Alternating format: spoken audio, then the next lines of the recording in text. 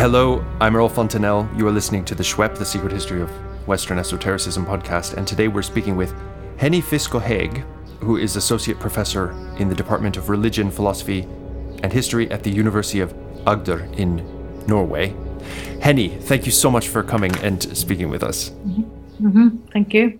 Now, Henny, the reason I sought you out to do an interview about this is that I read your book, one of your books, a book that came out in 2006 with Oxford, Clement of Alexandria and the Beginnings of Christian Apophaticism.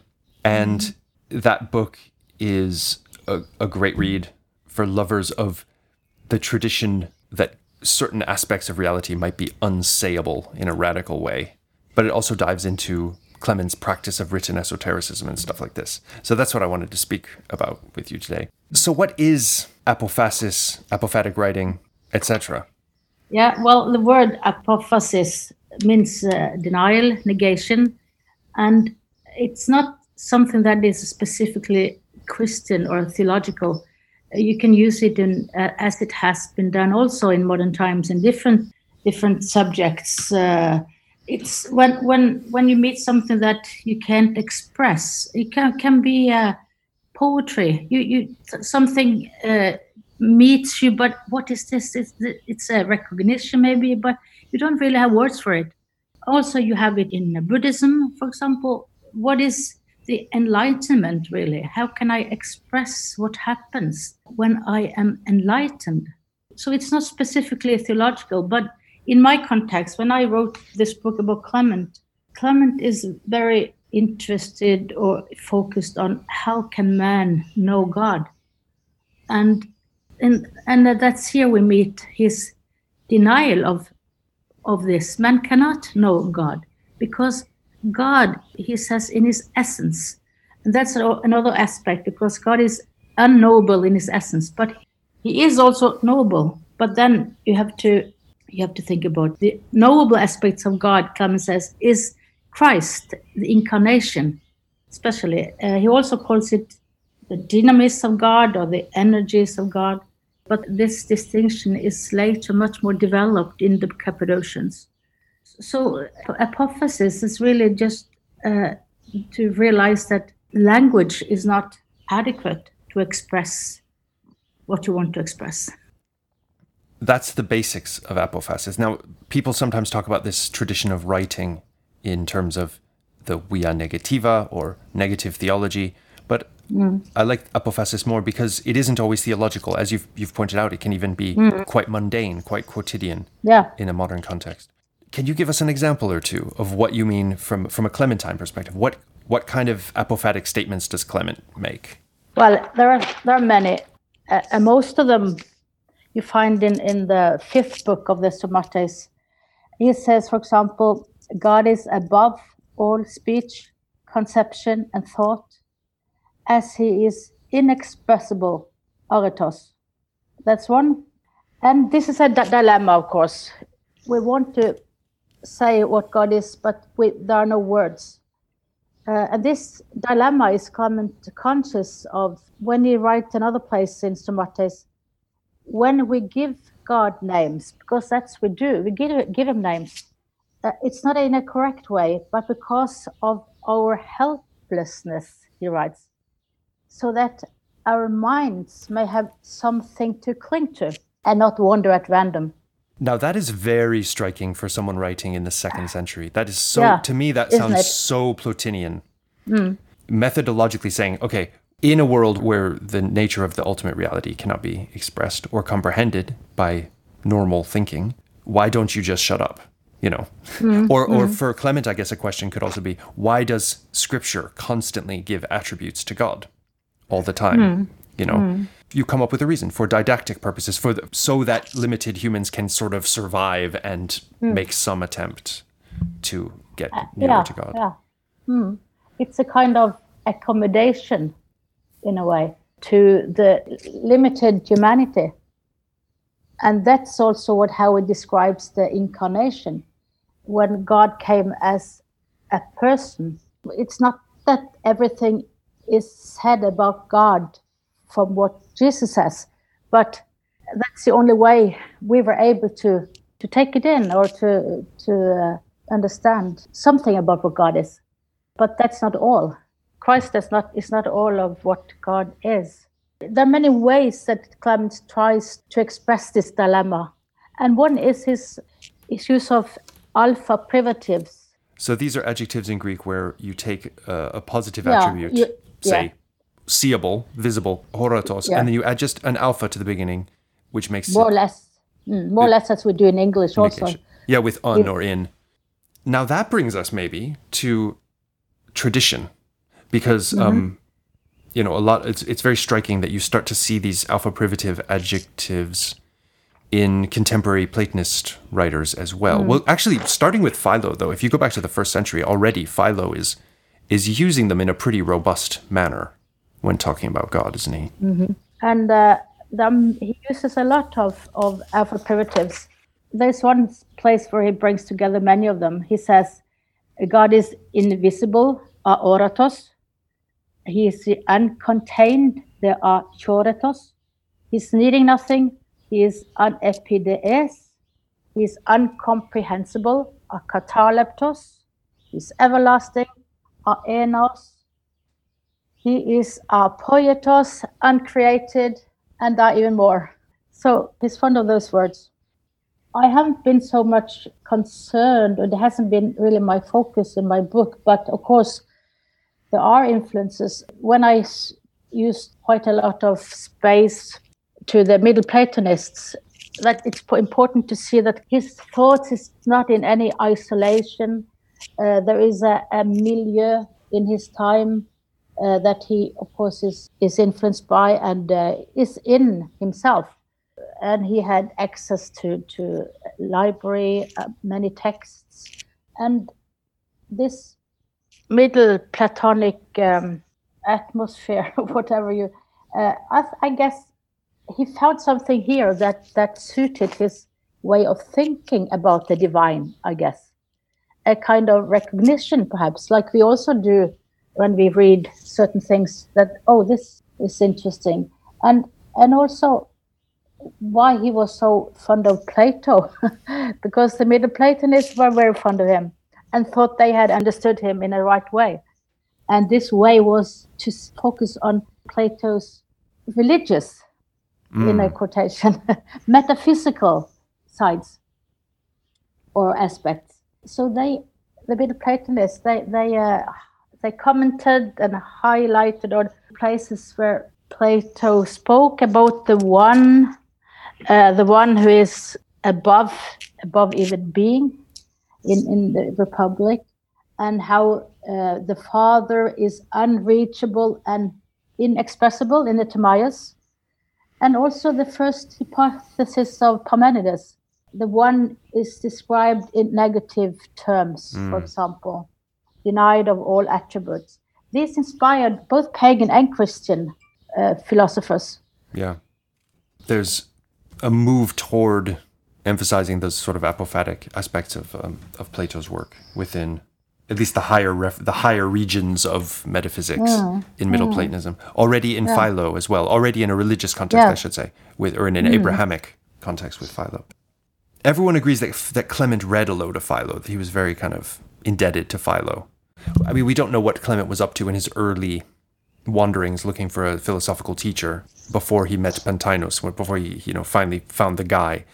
Presumably he would have had an introduction to all the major Platonic dialogues, the usual Aristotelian stuff, the usual Stoic stuff, all that sort of thing. But do you think when he read Philo, when he encountered Philo, it was, this is the guy I was looking for, in a literary sense, in some ways?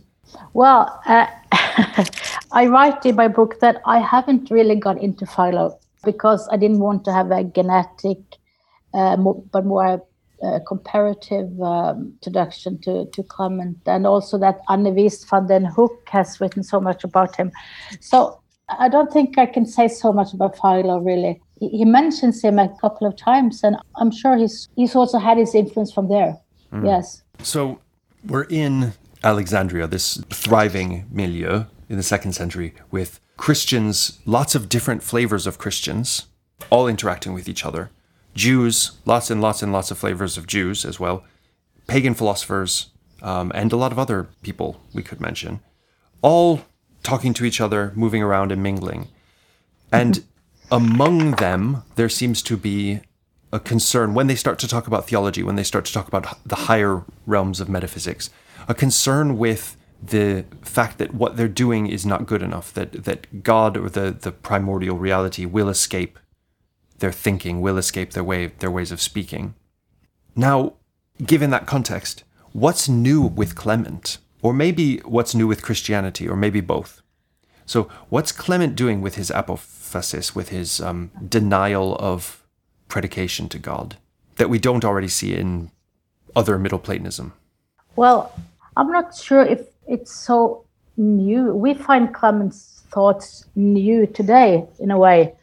And he was very much respected, and he was received in a positive way right after he died. But then you have Origen and so on. But, well, you find traces of negative theology also in the apologists. But their concern is perhaps not so much how man can know God. I don't think it's an uncommon or new way that Clement describes God, really. But he is more articulate, and he writes more, and also it's more developed, and even more, of course, in the Cappadocians. For example, he quotes a verse in the New Testament that says, "No one knows the Son except the Father, and no one knows the Father except the Son." So he found also in the New Testament things that had to do with his concerns about, no, God cannot be known. No one knows even the Son. But especially, and he uses this a dozen of times, this verse.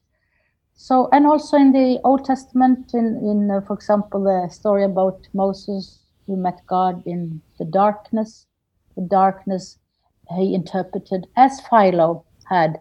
That was meant that God is incomprehensible. God is in the darkness for man. Philo, Clement, and the Cappadocians interpreted this place in the same way. Not Origen. Really? No, he did not. He says the darkness means that we are on our way to understanding. We will understand in the end. I suppose for Clement, maybe you will understand in the end to a degree. With Clement and with Origen, you never quite know the end game, you know? No. So you've evolved, let's say you've moved through the different angelic stages, and you've become like very, very close to God through long ages, countless eons of evolution toward God. Then what? But Origen meant that darkness meant man's ignorance. Ignorance, yeah, but man's ignorance. Yeah. Not the God's unknowability. It's man's ignorance. That's the darkness. Right. So it's not that so much God hides himself, but that we are just thick. Yeah, I think so. Although it amounts to the same thing. Yeah. You know, in a sense. There's God over here and humans over here, and a big cloud of unknowing between them. Yeah, right. That's very important, I think, to see that there's an absolute gulf between man and God, between the created world and the uncreated. This is very absolute in a thinker like Clement. Now that's really interesting. It's very absolute, and on the basic creationist principles of Christianity, you would expect it to be quite absolute. There's a creator, there's a creation. They're not the same thing. On the other hand, Clement has this, it seems to me, quasi-emanationist theology, where the logos seems to me, and please correct me if you think I'm being too philosophically Platonist, because of course my background is studying philosophical Platonism, and I might be reading this in the way that someone like Alcinous or Plotinus would read it, rather than the way a Christian thinker of the 2nd century would understand it. But it seems to me that there is the highest God, who is, as you say, unknown. There's us down here in the cosmos, and between us there is this Logos, who is the Son, who is not created by the Father, but somehow in some way subordinate to the Father, even, let's say, emanated from, to use that metaphor. There's a kind of continuum of reality where the middle ground between the creation and the creator is filled by this Logos being, which sort of glues the two realities together in some way. What do you have to say to that? Yes. Well, Clement, I think, tries in different ways to express that the Son is also uncreated, but he came to the earth. And so how to express this? He has many ways of doing it. He says that the Christ is the Father's face. And he also used a more philosophical concept of delimitation. I wrote about this. I haven't really reread it now because I didn't think you would ask about Logos. But neither did I. but no, I think it's difficult and to really grasp, because he is more concerned with how can man know God. Yes, Logos is the knowable aspect of God. That's his main focus. But he tries in many ways to express him in biblical terms. He called Christ the dynamis of God, and his face. I'm not sure if this is so Christian. It's rather more Enochian, it seems to me. Like apocalyptic Jewish texts often talk about the face of God. But delimitation it's not like Origen, I think. Origen has a more subordinate way of describing it. Interesting.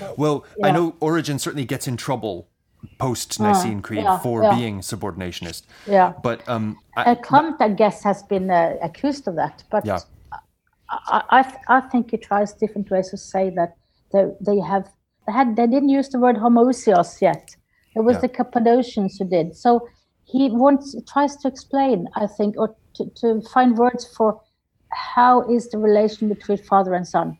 And he has some hints, really, more than, of course, not a developed theology about it. So this term homoousios, for those who are not lovers of ancient theology, is basically a Greek term taken very much from a philosophical context, meaning something like sharing an essence, having the same essence. And this was used in the Trinitarian theology of the Council of Nicaea to express how the Father, Son, and the Spirit are all the same yet different, or yet distinct. They're homoousios, but they're different in other ways. They're distinct in other ways. So this is a very, very key term. And the addition to it of the letter iota gives you homoousios, which then means something like similar in essence. And then there's a whole other load of Christians who say, no, it's homoousios. And then much ink and even blood was shed over the centuries concerning this difference of an iota in this theological term. Yeah. Thank you for that. Obviously, with someone like Clement who's trying to speak clearly and philosophically about extremely difficult metaphysical questions like the relationship between the Father and the Son in his theology, you're going to have to take a nuanced approach. You can't just lay it out. But on the one hand, you've emphasized that there's a gulf between humanity and God. And maybe this is a phenomenological gulf as well as a metaphysical gulf in the sense that we experience it as humans. On the other hand, you can nuance this the other way and say, well, okay, the Logos is some kind of mediator. He's the knowable face of God. There is a face of God that is knowable. So there's absence and presence, which is something we're quite used to from the general dynamics of Christian mysticism, I guess you'd say. What kind of theory of language, or because especially in Stromates, he's very much drawing on this incredibly erudite reading in Greek philosophical traditions, and unlike in Scripture, where you don't really get a theory of language explicitly put out, the ancient Greeks were very concerned with questions of language and meaning and stuff like this. I wonder if you can talk about what kind of theory of language might lie behind Clement's discussion of ineffability of God. Well, I wouldn't call it really a theory, that it was Clement was conscious of presenting a theory, but I think that everything he says about his use of parables, paradox, has to do with his view of the inadequacy of language to express the divine. When you don't have words to say, for example, who God is, you have to say it in other ways, in indirect ways. And he does that he says for several reasons. One is that you don't have words, then we have to find other ways. He would use parables, because also Christ talked in parables. And also that he sees himself as a Gnostic teacher who teaches according to a divine plan, he says. And he can't say the same to everybody. Of course, everybody can read it, but in a way he realizes that he can't say everything right out. Those who are a Gnostic Christian and not very new in the faith, they will understand. He writes, in spite of his putting things scattered around, as he says, or writing in symbols, indirect ways, and so on. So that's in a way, his pedagogical concerns. He sees himself as a teacher, and things can be misunderstood and used in wrong ways. So he says he will write with a double character. What does that mean? Yeah, he will reveal without uncovering and to demonstrate without saying anything. So here also is very conscious of what he's doing. And he's also doing something, it seems to me, very sophisticated from a kind of linguistic theory perspective, right? He seems to understand a lot of stuff that many ancients were a bit blind to about language, like the way it can express, or maybe always does, express not exactly the content of the words, but a whole kind of sphere of semantics or semiotics around the words, the way poetry does, right? You can kind of hint at stuff. You can kind of nudge people with words in a certain direction where they're going to get something that isn't in the words themselves, right? So he's using language to somehow get beyond language, the limitations of language. Yes, that's right. But he's also using language to try, at least, to keep certain advanced Gnostic doctrines or teachings or interpretations out of the hands of people who are not ready for them, who are not going to get them. That's what he writes, yes. And I guess also this is the reason why the Semetis is known to be rather difficult to read. Because it's supposed to be. Now, Henny, I'd love to ask you about this. This is, in all of human thought, I think my favorite place is the place where esotericism and apophasis overlap. So what I mean is in apophatic worldview, you're going to say, well, look, there are certain matters that cannot be discussed by language. It's impossible. You can try, go for it, have a go, but you will not succeed. Then in an esoteric perspective, you say, there are certain matters of reality which shouldn't be discussed, let's say in a public agora, because there are going to be morons who don't get it, or there are going to be carpocratians who take the secret doctrine and use it for heretical purposes, which are against the church, or for whatever reason, whatever your reasons are. So you have these two things, cannot be said and should not be said. And sometimes they link up and become one thing, but they shouldn't, logically, right? Because if something cannot be said, there's no point in trying to hide it. There's no point in being cagey about the fact that God is ineffable, because God is going to be ineffable. It doesn't matter if some carpocratians come and try to say what God is, they're going to fail. So do you see what I mean? Yes. And yet Clement will talk about God's ineffability, his hidden nature and stuff, in terms drawing on the Greek mysteries. There are initiations progressively toward a greater and greater understanding of God. It's like he's surrounded by secrecy, even though logically we might think he's surrounded by silence rather than secrecy. Discuss.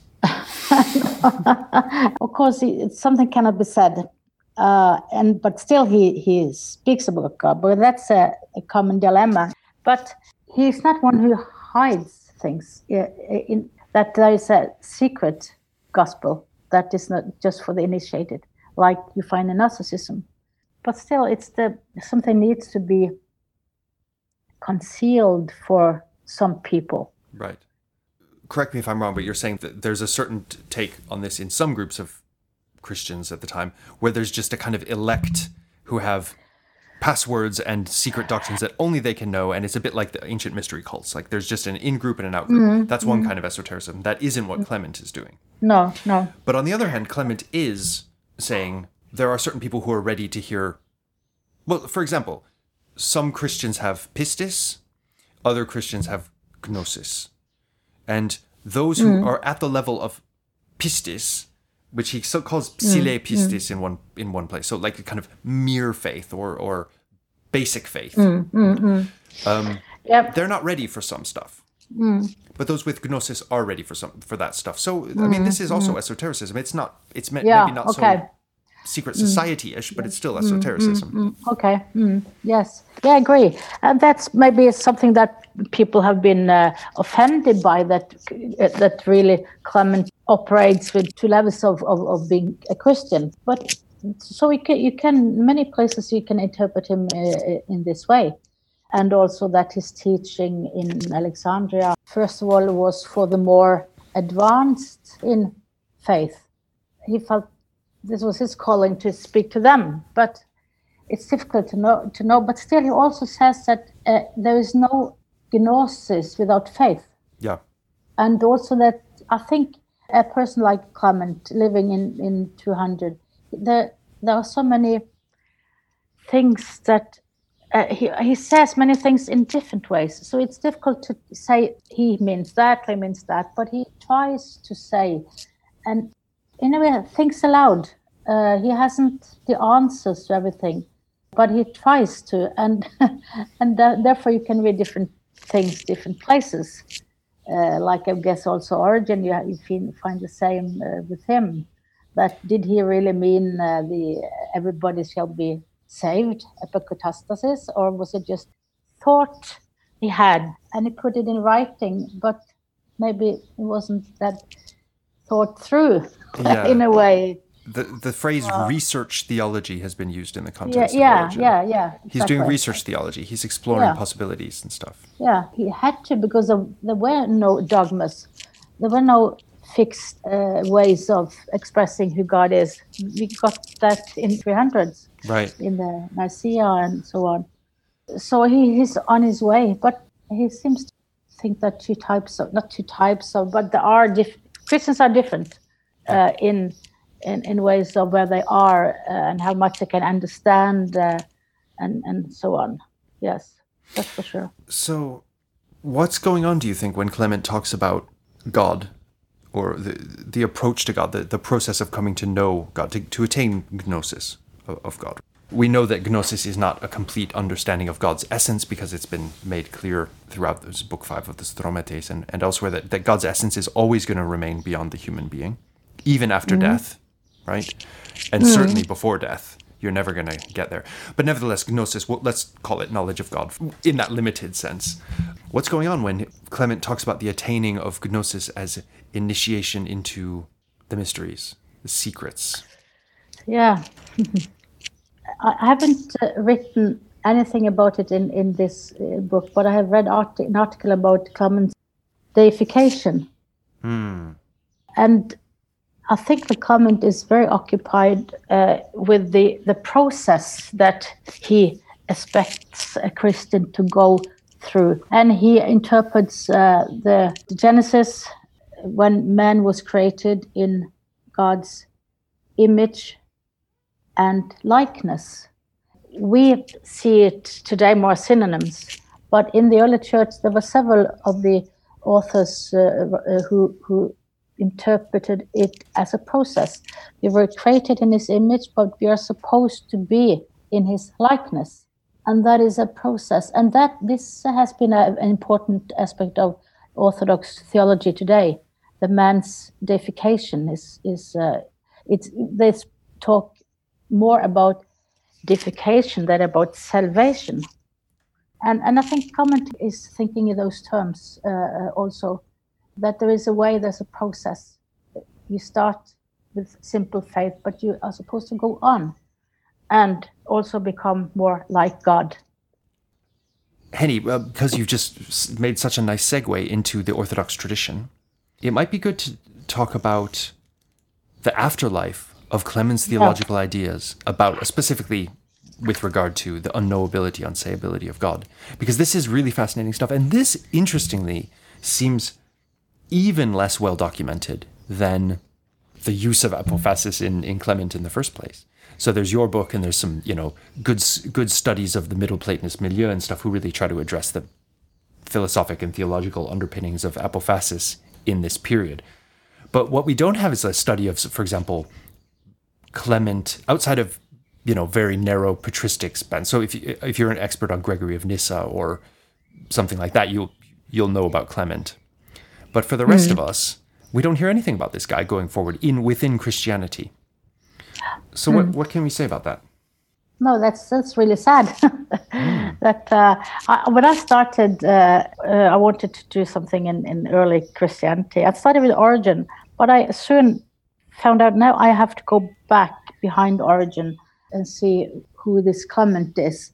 And there wasn't too much written about him. And what was written was rather negative. He was not a really orthodox theologian. He was a Hellenist and who had unsound, not correct views of Christianity. And the reasons for this is, I think, first of all, that he was, in a way, in the shadow of Origen. And Orthodox theologians in modern time, they didn't like Origen so much because he says that man is able to know God. And then they thought that if Clement is the teacher of Origen, which it probably was not. I mean, Origen was maybe 17 or 18 when Clement left Alexandria. But that Eusebius again, he wrote and presented them as a father or teacher-pupil relationship. And that's been a part of the Nachleben. And also Photius, perhaps, who misinterpreted probably something Clement said about the Logos, and there were two Logoi, and one was not divine, and so on. So this is Photius reading the lost Hypotypases of Clement, right. And reading it as a strongly subordinationist sort of multiple Logoi theology, which probably didn't teach in those sense. No, and it was a fragment he read. And if he had read all the works of Clement, he would see that this cannot be interpreted like that. But if you isolate the phrase, you can have anything, really. And in the Western tradition, there has been little, except for Catholics, they have read the Church Fathers. But in the Protestant tradition, nothing after Luther has been really interesting. And also for Catholics and for everybody, in the Western, Augustine has been very dominating figure. And he is not so much occupied with this way of seeing God. He is so much concerned with other things. And also his concept of God, like the judge, and which has influenced Western thinking, I think, a lot. The God is a judge, first of all, and the point is to believe him so that you will not go to hell. Right, rather than become him as much as possible in this life, which is more the Clementine perspective. Yeah. Fascinating. Yes, but I think it has to do with this coincidental things that Clement has been come in the shadow and has not been well known, well read. Yeah, his theology is not sound. What about within Orthodoxy, though? I think it has changed in both East and West. The last 20, 30 years, I think he is much more interesting and much more read. Really? Yeah, I think so. But it's not much still. But when my book was reviewed, I got a lot of credit for. No, this is. I didn't. Very few had, if any, had any negative views of Clement being not a sound theologian.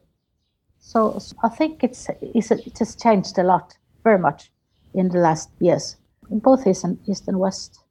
Isn't that your impression also? My impression is very limited because I'm really not too au fait with what's going on in the Orthodox scene. But it is my impression as far as I can look at things. I mean, what's interesting to me is that the apophatic stuff in Clement is really, hugely influential on Origen, obviously, or at least that approach is very much the one taken by Origen. Whether Origen is influenced by Clement directly or more just they're both products of the Alexandrian theological tradition.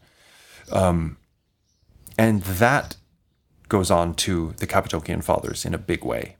And my understanding of the place of the Cappadocian Fathers within Orthodox Christianity is they are to Orthodoxy as Augustine is to Catholicism in a way. Yeah, they are right. like the gold standard of patristic truth. And they are deeply soaked with this apophatic approach that we first find in Clement. So in that sense, there is a huge Nachleben of Clement. Even if all of Clement's works had been lost and he had been forgotten, he would still have a huge Nachleben in Christianity.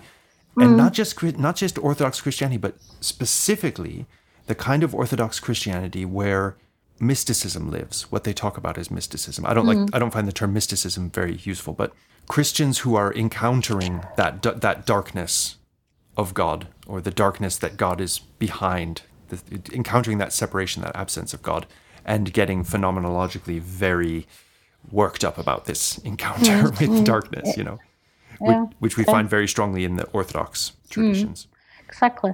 I forgot that to mention, of course, Cappadocians, because when I started to write about Clement and his distinction between essence and energy, which also is a kind of important aspect I write about, this distinction is found in the Cappadocians, not before. They are the ones, and this became a dogma in later Orthodox faith.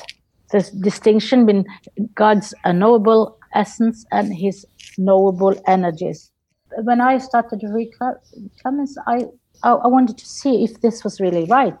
Didn't you find at least traces? And I found much more than traces.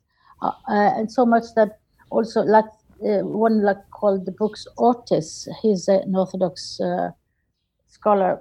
He thinks that they might have read Clement, and also that when Clement left Alexandria just after 200, he went to Cappadocia to visit and to stay with an Alexander, a bishop there. Yeah. So yeah. So why not? It's even plausible. Why wouldn't they have read Clement? Yeah. Why wouldn't they?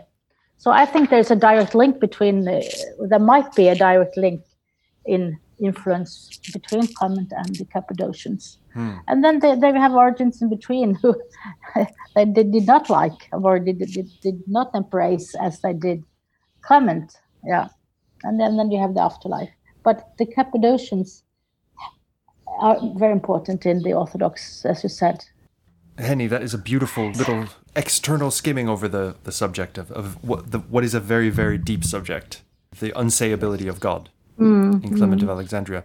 But sometimes all you can do is say the outlines of the unsayability. It's like a bit like if you were making a map and you're drawing the borders of a country, but you can't actually draw what's in the country. You just kind of create the border and say, this is where it is. But to know what's inside, you have to go there and check it out yourself. You know, that's a very good picture of the way I think the Orthodox think about the confessions. We have the Augustana, we have the Nicene Creed, the creeds. Yeah. That it's kind of fence around the mystery. It's true what is said in the creed, but that everything is not said. Right. It's just to safeguard and to keep it that it's not something else. God is love, but everything is not said in the creeds. That's a good picture. We don't really know. We can't really to the bottom of what is within the fence. On that note, stay esoteric. Yes, okay.